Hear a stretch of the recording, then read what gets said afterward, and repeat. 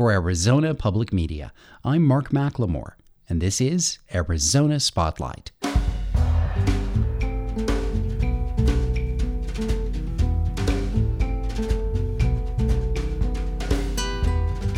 Coming up, remembering those who have perished while crossing the U.S.-Mexico border. An international group celebrates 100 years of working on behalf of peace and justice. The community is invited to celebrate new growth at the Mission Garden. And U.S. Poet Laureate Juan Felipe Herrera shares his love of language with Tucson elementary students. Those stories are next on Arizona Spotlight.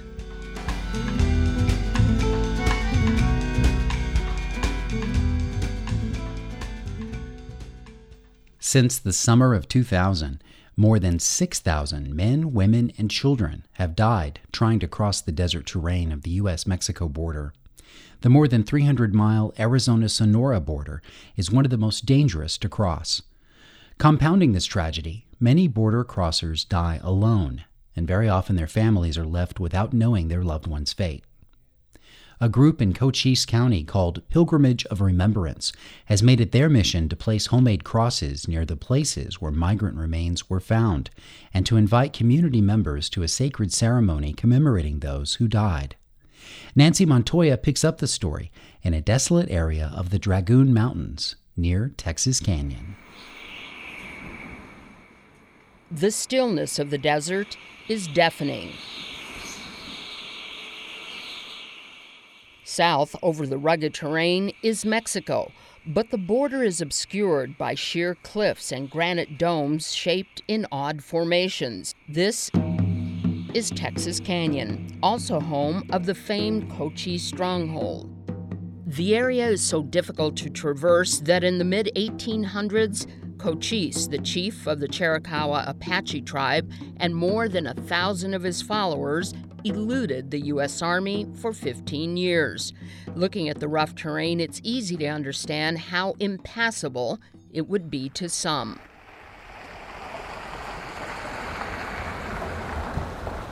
There are now dirt roads leading into the area, and that's where we find more than 30 individuals walking solemnly in line.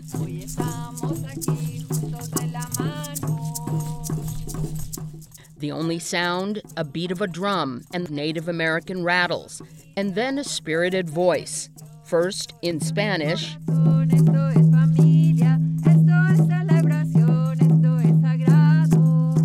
then English.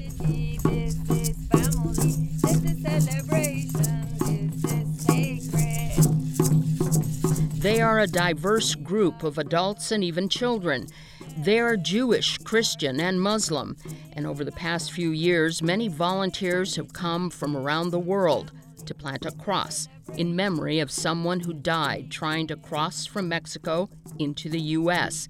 So far, 300 crosses have been planted.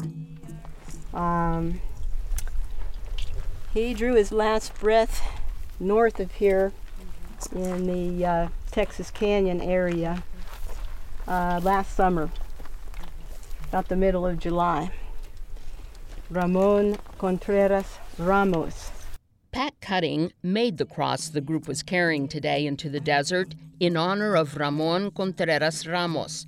She says she felt an almost spiritual connection to him. Well, I could feel him as I was making the cross. There was a little dove that kept making all this fuss, and as I was painting his name, and when I finished doing it, he flew away. So it was just really beautiful. Ramos was 36 when he died. But I could feel him. I knew he was married. I knew he had a sense of humor. I knew he was a good man. He had He didn't want to be 40. So God has a sense of humor, It is with great respect that she and others form a circle around an area where the cross is to be planted. I asked Mike Krejci, a soft-spoken man in his late 60s, why he was here. I guess it's because I'm moved by the scale of death in the desert here, And so many people have lost their lives, and that's affected for family and friends far and wide.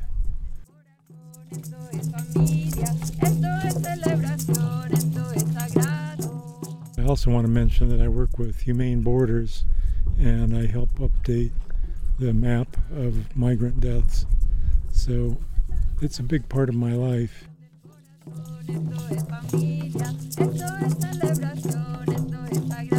Standing near the site where the cross is to be staked, a woman lifted her head from prayer.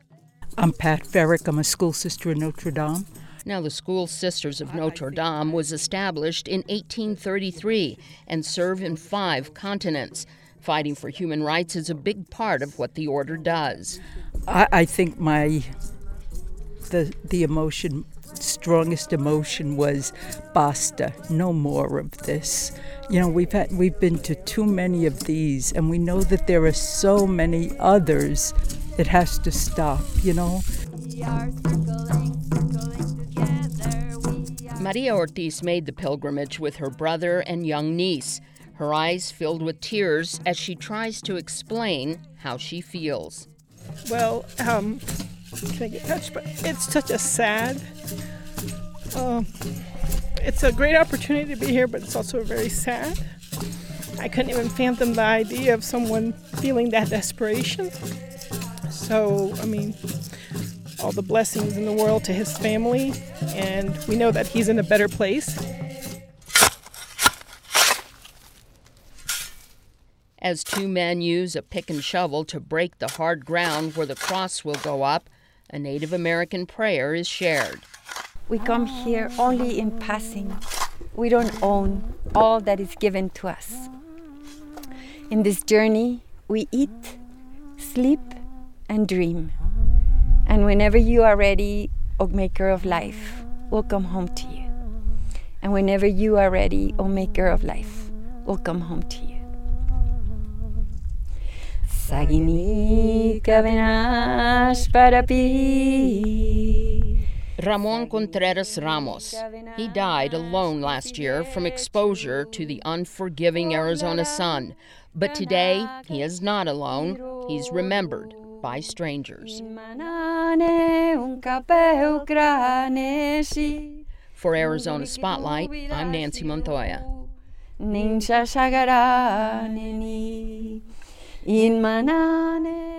The group Pilgrimage of Remembrance holds regular commemorations along the border. We have a link for information on the Arizona Spotlight page at azpm.org. Next, Tony Paniagua highlights a group marking its 100th year of assistance and advocacy in service of creating a more just legal system. Matthew Lowen, the Associate Program Director of the American Friends Service Committee here in Tucson. Thanks for joining us. Thanks for having me. So what is the American Friends Service Committee for people who may not have heard of this organization? The American Friends Service Committee is a Quaker nonprofit organization. We actually have offices around the world. And here in Tucson, Arizona, we focus specifically on criminal justice and prison issues. We like to think that we are the premier prisoner rights organization here in the state of Arizona. And what are some of the things you do related to this topic? We work on a variety of issues, from trying to change the sentencing laws in Arizona to addressing conditions of confinement inside the prisons to fighting the expansion of prison industry here in Arizona to working with formerly incarcerated people to help provide a platform for their voice and their stories to get out. Do you have any idea on the numbers of people behind bars here in the state? We have around 42,000 people in the state of Arizona who are currently incarcerated. That's not counting detention or jails or federal system. And what are some of the things you'd like to accomplish as far as making changes when it comes to incarceration? Ultimately, we would like to have less people in prison. We don't think that it is a solution to any of our social issues that we have today. We think that we are putting far too many people behind bars who are either nonviolent or have more issues such as treatment and drug issues. We think that there are alternative solutions that both keep the community safe as well as are far better solutions for the people who we are presently putting behind bars. And how big is the AFSC in Arizona? Do you have offices outside of Tucson, or are they throughout the state? The Tucson office is the only office here in Arizona. We currently have 5 full-time staff, which is, as small as that is, that's the largest we've ever been, and we feel very proud about that. Our team is outstanding and really versatile in the abilities and the knowledge that they bring to the work that we do. We have other offices, of course, throughout the country, in California and New Mexico for our neighboring states, and we work with them as sort of the themes and the work allows for. And you also have volunteers, I understand. We do. We are always open to having volunteers and interns at our office. If you're interested, you can always go to afscarizona.org to get more information about that. This organization was founded in 1917 by the Quakers. Can you tell us a bit about that, please? Yeah, so obviously that was before my time. It was during the First World War, and the Quakers were offering counseling to people who were considering either joining up or resisting in the war effort. And then, of course, they acted as medics as well in the war effort. So yeah, 100 years, it's been a long time, and we have volunteers or older Quakers who come and talk with us and talk about their great memories of AFSC back in the day. AFSC here in Tucson, of course, started in 1981, and so we're a little bit younger than the 100 years, but we're very happy to celebrate our centennial. When is it happening, and what's going to be involved? So we will be gathering at La Cocina restaurant downtown on Tuesday, March 28th from 5 o'clock in the evening till 10 p.m. And we're going to have live music, local music from here. We're going to have spoken word poetry, and we're going to have a silent auction with lots of great gifts from book lovers, baskets to a getaway in Hilton Head. All right. Matthew Lowen, the Associate Program Director for the American Friends Service Committee, founded by the Quakers in 1917. Thank you very much. Thank you. Roger Pfeiffer, co-chair of the Friends of Tucson's birthplace, says there's a specific sense of place that surrounds the base of A Mountain and the site of the Mission Garden Project. The garden began in 2012 using voter-approved funds, and today represents the work of a nonprofit, volunteer-based organization whose mission is to preserve, share, and revive this region's 4,000-year agricultural history. This Sunday, they're holding a party at the garden to thank volunteers for their service and let the community see, smell, and taste the literal fruits of their labor. Roger Pfeiffer explains. We have reached a situation where we have the infrastructure basically in for the whole garden. We have 2 new buildings. We have irrigation throughout. We have electricity for the first time throughout the garden. We have public restrooms. So we feel that the infrastructure is now complete. That has been a huge landmark for us. And we've gotten there through the significant infrastructure construction monies from Rio Nuevo, but also the money from donors and the sweat work, the sweat equity from our volunteers. And we just want to hold an event this Sunday from 2 to 4 to appreciate all of the volunteers and the donors that allowed us to get this far. And to someone who's never visited the gardens, what are they going to see if they roll up on Sunday? Well, they're going to see, they're going to smell, they're probably going to taste. The garden has got a brand new entryway, compliments of a major donor, Roz and George Miller. We have landscaped that east entryway. When you go in the gate, you will immediately encounter the Spanish colonial heritage orchard, and the trees are in significant bloom. It is full of citrus smells. It is full of peach blossom smells. So everything, the apricot trees have already passed their blossoming and are into the budding, the fruiting stages. They're going to see the 2 new buildings, although they're fairly well obscured by the trees right now. Well, that's not a bad thing for a garden. That is not. That's exactly what we hoped. They're going to see new pathways. They're going to see the 2 new ramadas, and they're going to see the work that's ahead of us for planting some of the areas that have just received the irrigation now. Has this last, I might use the term winter a little loosely because many people have commented we didn't get much winter this year. But was this a good season for you? Was the weather amicable to more volunteer hours being spent in the field? True. For the human beings in the field, it was a very mild winter, and so we were very appreciative of that. It was mild, and yet it brought a significant amount of rain, so we had good watering throughout. The one problem that we've had in the orchard in particular is with the lack of chill hours, there are certain fruits that don't do well, and those are the stone fruits, the peaches, the apricots, the plums. So we have seen a significant blossoming this year of all of those trees. We're wondering if they'll go to fruition, if I can use that term. I think it's very applicable here, actually. Obviously, the Mission Gardens are going to offer something to people who like history. They're going to have something to offer to people who like agriculture and who are interested in the native plants and the heirloom plants. But what might you say about the importance of the overall project to a contemporary Tucsonan? It's an excellent question, and it's excellent because the garden has so many different stories. It has history, it has archaeology, it has botany, it has ethnobotany. What we're doing in our mission is to honor the cultures that have done the agriculture in this Santa Cruz Basin for 4,100 years. That's archaeologically documented. We also want to, in our last plot of land inside the garden, we want to have tomorrow's garden. And that is a concept that's in process right now. We probably will not have it planted for another maybe 6 to 9 months. But we want to go through a public process because that garden is going to ask the question and hopefully try to answer some questions about how are we going to continue to grow food and have food security locally in the Sonoran Desert, given 3 major challenges: population growth, water scarcity, and climate change. We'll allow people to investigate ways that they're going to be able to continue to do gardening given those 3 challenges. We don't know what that garden is going to look like because we are going to be going through a public process to gather input from a variety of sources. People often do come to the garden saying, I just moved here, I want to know what to plant. And we are happy to try to answer those questions. But those questions, those answers from us are veiled in the heritage crops that we are raising, given the different cultures that we are honoring.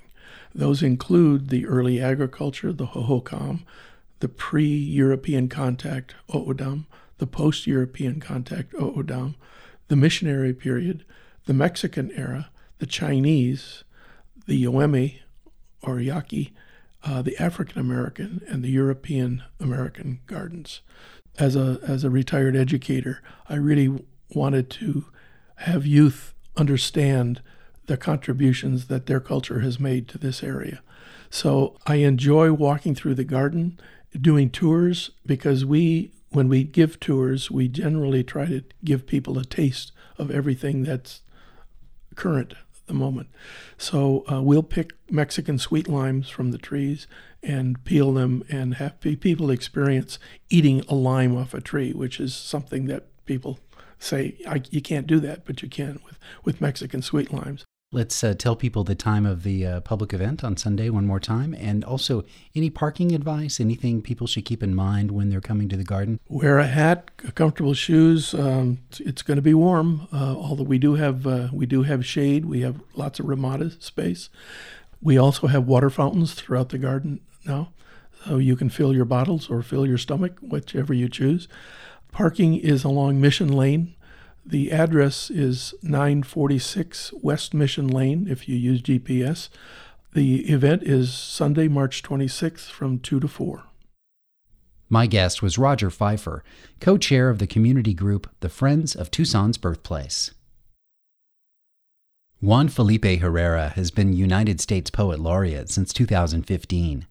He was born in California to migrant farmer parents, and his childhood experiences have informed much of his work, including more than 20 books for adults and young readers. During the 2017 Tucson Festival of Books, Juan Felipe Herrera visited Tucson as a guest of the University of Arizona Poetry Center, and he took time to share his love of language with students at Davis Bilingual Magnet School. AZPM's Nick O'Gara was there and produced this story, which begins with UA Poetry Center Director Tyler Meyer discussing the visit.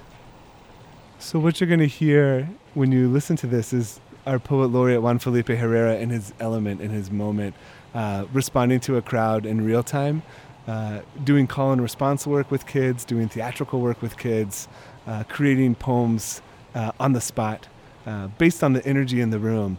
And that playfulness and that excitement, that spark, I think is at the heart of Juan Felipe's mode as both a poet and as a person with a public life celebrating the role poetry has more broadly in the culture.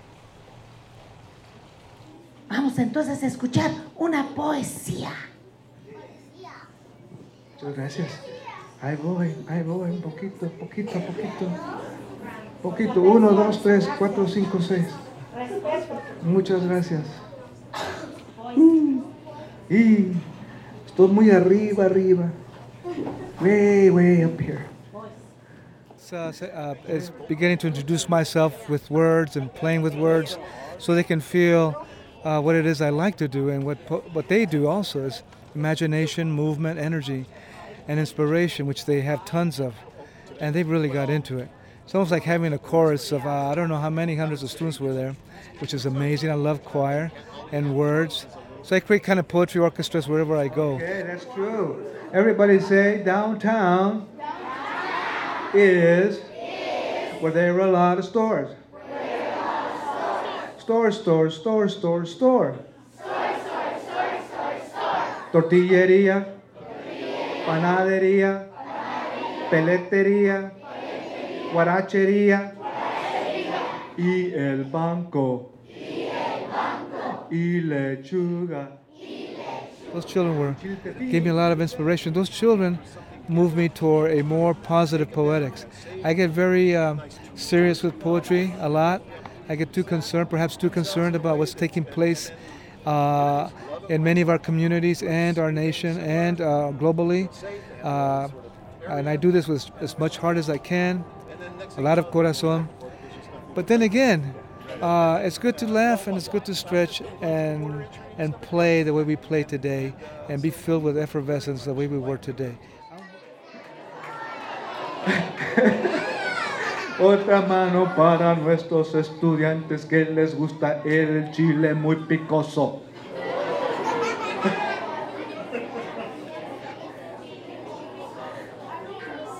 Another hand for our students that like chile in their cereal.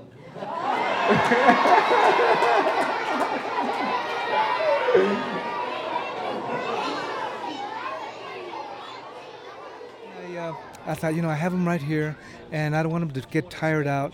And they've been really great so far. So I'm going to create a little theater group out of them. And then they both get in a truck. Okay, the mama starts the truck. Everybody say the sound of a truck. Okay.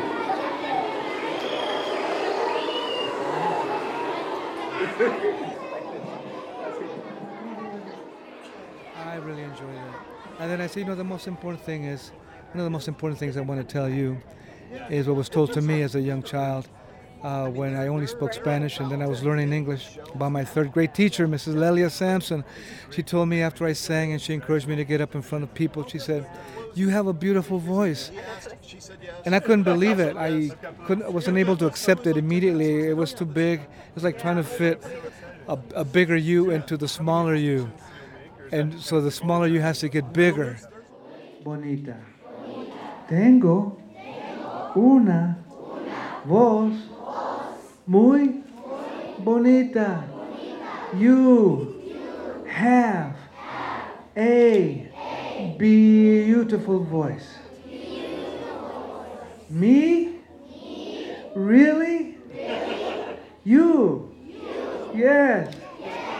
You? Really? I want them to understand that the role of the poet of poetry and the poet is a very human role. It's where we enjoy our lives, where we tell our story, where we express our voice, where we challenge our imagination and really let ourselves go and be fearless about it. Where we give ourselves confidence of 100% unstoppable confidence when we jump into a poem, when we jump into a creative project, whether it's putting the story of Cesar Chavez together in a poem in a sonnet form, we just have to let go.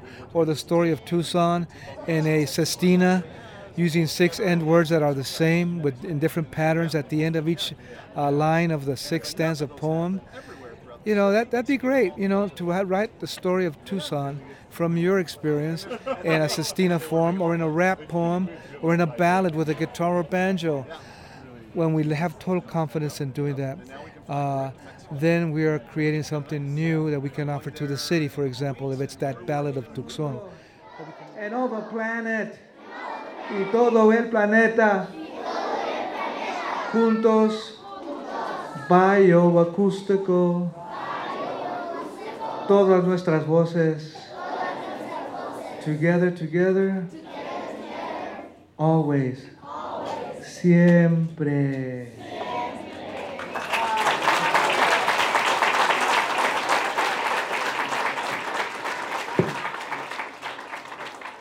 You just heard excerpts of a poetry orchestra with U.S. Poet Laureate Juan Felipe Herrera and the students of Davis Bilingual Magnet School. The story was produced by Nick O'Gara. You can find more of the performance and a special message in Spanish from Herrera to the young people of Tucson at azpm.org. Now we'll hear some music from the event, performed by Davis Elementary's own mariachi group, Las Abuelitas de Davis.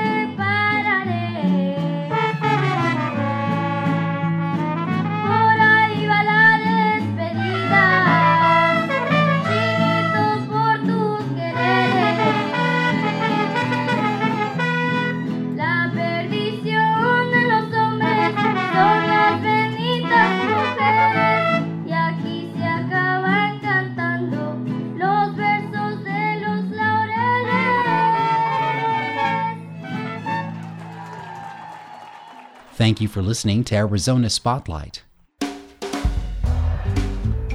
You can also find our podcasts on iTunes. This show originates from the AZPM radio studios. The music is by Calexico. The production engineer is Jim Blackwood. Our executive producer is Peter Michaels. I'm producer and host Mark McLemore.